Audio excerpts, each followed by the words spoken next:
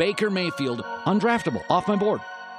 The Cleveland Browns select Baker Mayfield. What a beautiful throw by the Baker. Big Tom! Hasta la vista, baby! Touchdown!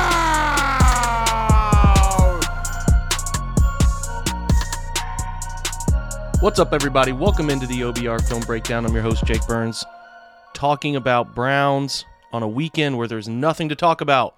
It's kind of difficult thing to do. It was really nice to have a full college football Saturday. Haven't had one of those in a while.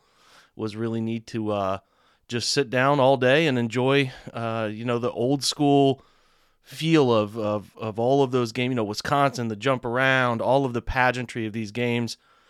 Georgia, Clemson, and UCLA, LSU were two fun nightcaps, a nice day. Some prospects that we talked about on yesterday's podcast with Stephen Thomas were up and down. We had some good, some bad. We'll decipher that throughout the remainder of the year, try to figure out which draft prospects make the most sense. Go back and listen to that one if you have not. It's been a fun week of podcasting. We had Andre Knott on earlier in the week. If you haven't listened to that one, you should also check that one out. And we had John Colosimo on to talk about system quarterback stuff.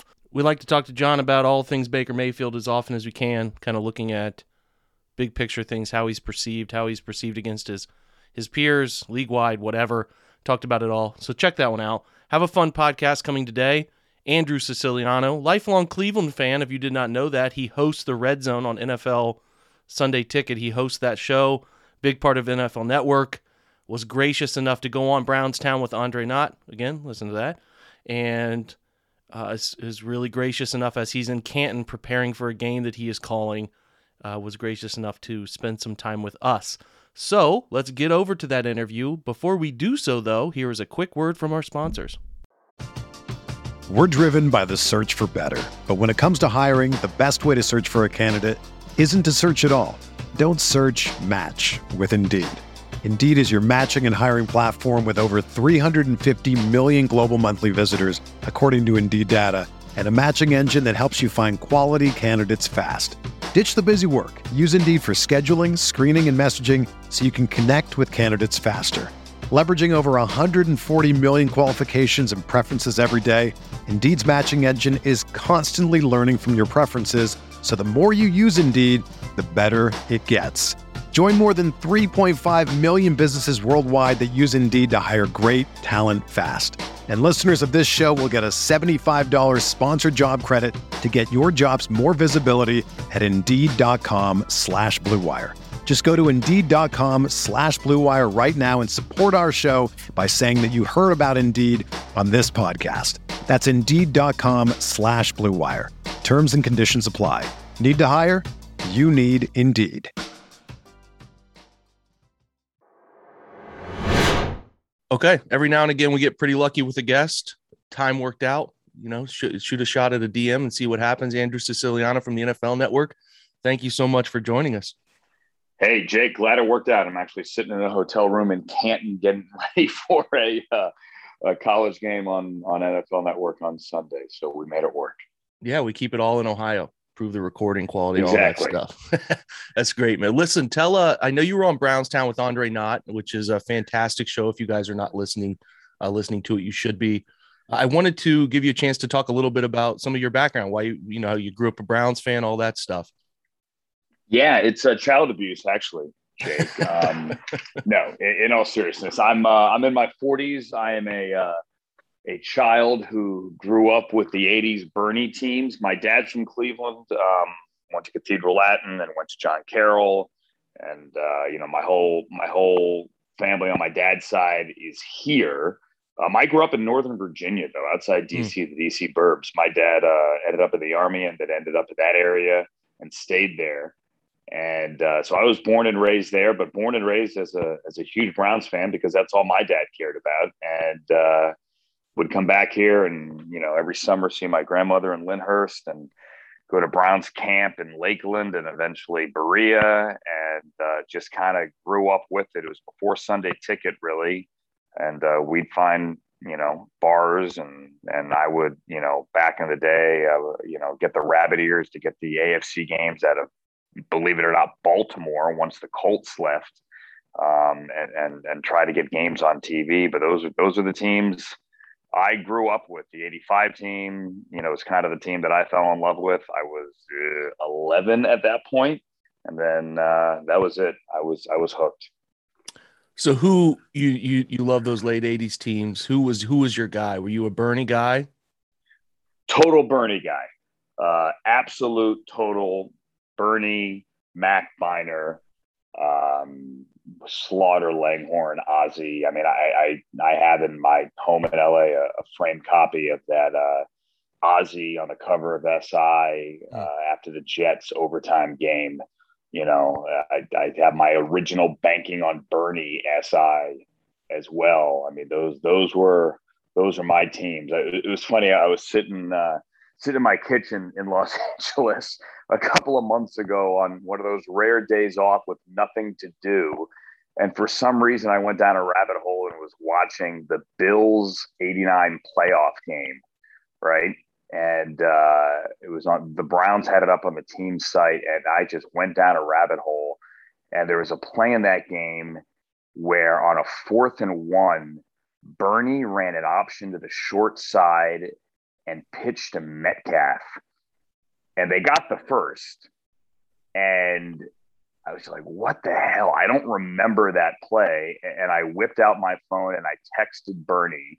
I'm name dropping here. Mm-hmm. Like, what the hell was that? And he responded. And then I stepped back and I went out. I'm like, you know what? I got to get out of the house. I went out for a run and I texted my brother. I'm like, I'm in my mid 40s. I have a day off and I'm watching a game from '89, texting Bernie Kosar.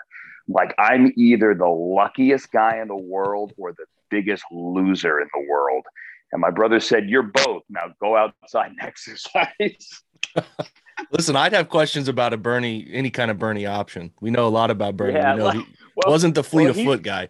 No, and that was my whole point. I'm like, and my question was, did Tressman call that a 4th and 1 option to the short side, or did you check to that? And he didn't answer the question. He said, I always wanted to be an Oklahoma wishbone quarterback. What a great answer. Yeah. A great answer. Yeah, we had Metcalf on. I wish we'd had this before, because Metcalf was on with us like 2 weeks ago. Could have fired that question to him. Because he was great. Such a great interview. Well, let's shift to this modern version. We'll skip past 3 decades of struggling and jump into what is supposed to be a pretty fun season this year. I've had this theory that the 2019 season of failed expectations is going to really help this group, because that was the last time the Browns really felt like the media was really pushing them, right? They were supporting them and believed in them, but everything didn't align right. And I think that some of that stuff, as we now know Baker, Miles, Nick, these guys to be a little bit NFL mature, I think it could help them. Am I onto something there, or do you think that's just kind of crazy? No, I think you're onto something. That 2019 team, even though, still late in the season, the game at Arizona comes to mind. They had a shot, and then they just couldn't. They fell flat on their face. That team was fundamentally flawed on so many levels, and I do think that there are enough holdovers that your point is valid, that they did learn something from that. But there is a level of professionalism, calm, and maturity when you visit this version of the Browns as compared to that version of the Browns. It is just, believe me, it is obvious. Now, does that mean with all that can go wrong during any NFL season for any of the 32 that they're just going to waltz into the playoffs in 2019 will be a thing of the past? No, because there's so many variables.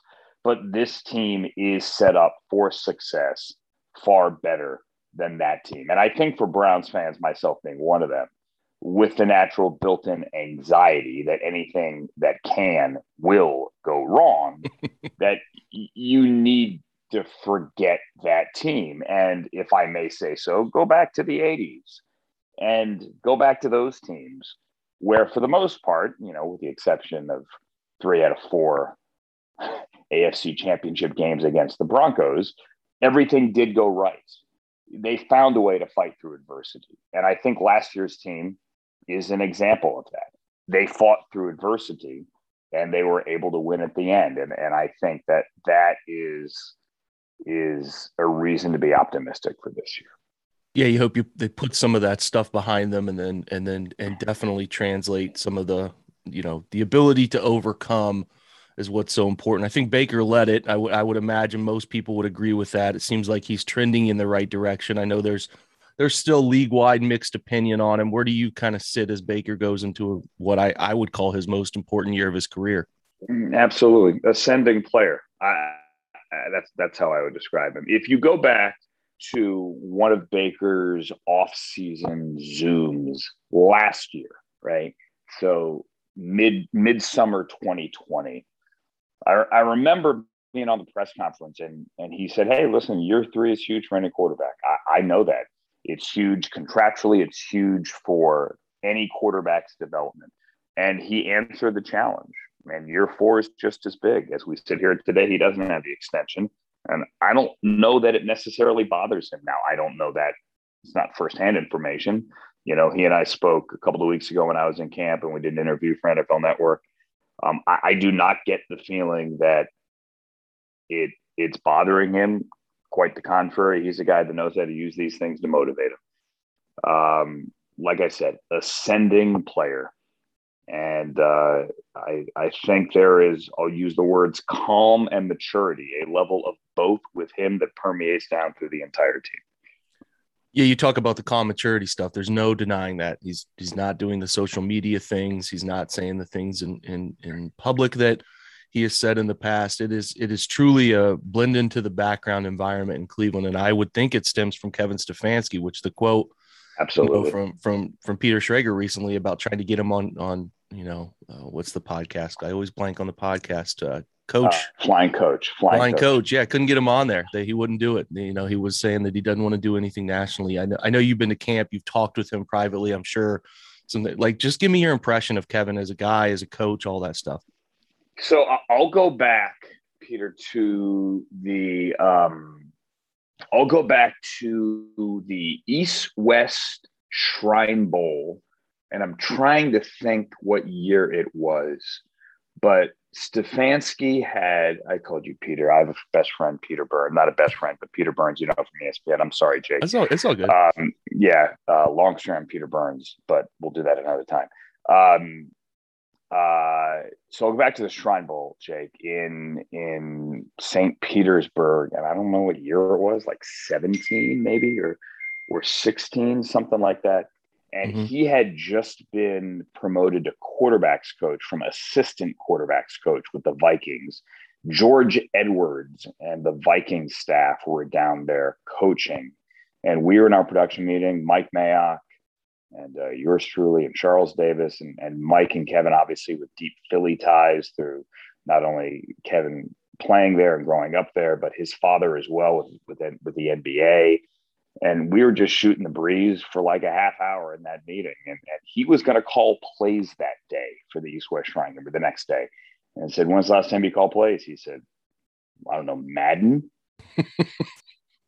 And we walked out of that meeting and Mayock was just going nuts on Stefanski about, like, "I am so happy. This guy has worked so hard. He finally has his own room," right? Like, he finally has been promoted where he's in charge of the quarterbacks. He's got his own room. And he goes, "That guy's going places." And he was. He's prepared. He has an emotional intelligence, which I think is vital these days in coaching. You don't have to be a screamer. You don't have to run through a wall in front of your team. There is a way to connect with the young modern athlete that he has, that Sean McVay has, that Brandon Staley has. And that's hard to find. And I think you saw that with the way this team played on the field last year. Yeah, it stems from their top-down approach. I mean, Kevin he's rock solid. He's unwavering. All of those buzzwords you want to use to describe him, I think, fit so perfectly, so calculated. And I don't know that I've seen, at least it's obvious I haven't seen it in Cleveland, a mesh between the guy calling all of the plays on the field and a guy calling the shots from the office above. Have you had many interactions with Andrew Berry to come away feeling one way or the other? I mean, just from the outside looking in, just the ultimate impressive human, man. Yeah, I have. Not many, just a handful, but as you said, impressive human. And I also think, and now the cynic would say, well, of course he kept all 15 of his draft picks the last 2 years. He picked them. He doesn't want to look bad. Yeah. I would look at it the other way, which is for the most part, those picks have come through. Now, that said, you also have to give credit. And I was having dinner with my partner, Steve Weitz, last night here in Canton, and we were going through some of the John Dorsey picks. John Dorsey put plenty of good players on this team as well. Baker Mayfield, Denzel Ward, most notably Wyatt Teller for a 5 from Buffalo. That is the underrated move of all time. And, he also had his misses, Antonio Callaway, most notably, Sheldrick Redwine's now a Jet. But yeah, I think that the partnership, and that's the key, you have to have the coach and the GM on the same page, but the partnership between Stefanski and Berry, I don't want to put him in Canton yet. It's only been a year, but I think they found something that clicks. Yeah. Finally, the process feels right. Not a fight between the football and even Paul DePodesta, who they extended recently. All of that stuff seems to intertwine. And when that stuff happens, when everybody finds the same page as often as they feel like they are, then usually that's where the right culture stems and all of it. So back to the players real quick before we separate.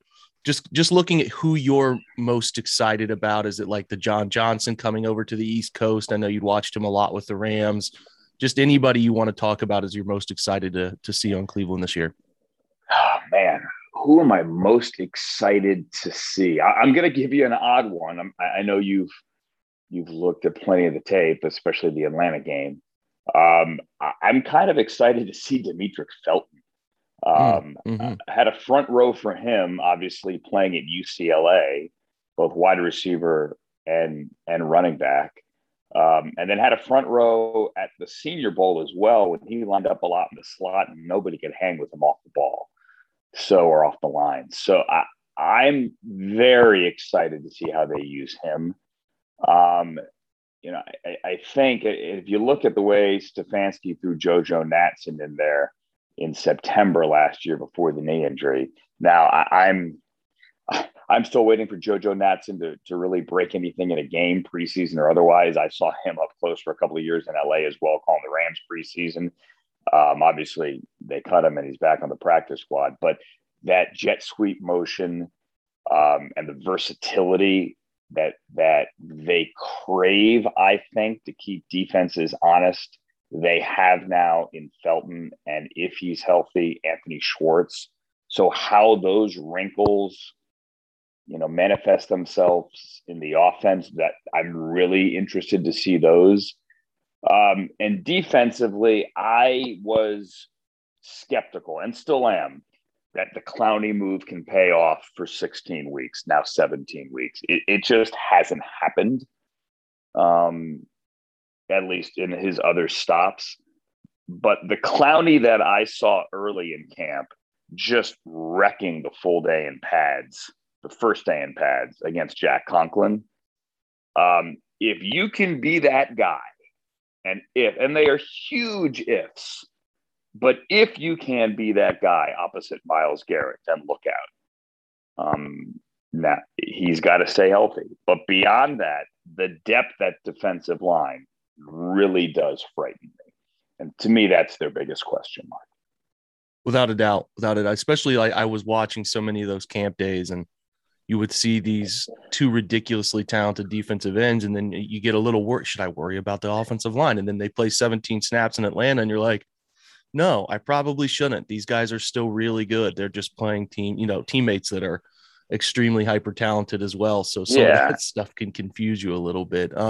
It can, but like what's behind those guys? Look, Jadeveon Clowney, I don't think is going to play 17 games because history dictates he won't. Right. Yeah. So then what do you have behind him? And can you rely on those guys? And can you expect them to step up? Same goes with the interior. McDowell's a great story. He hasn't played an NFL game.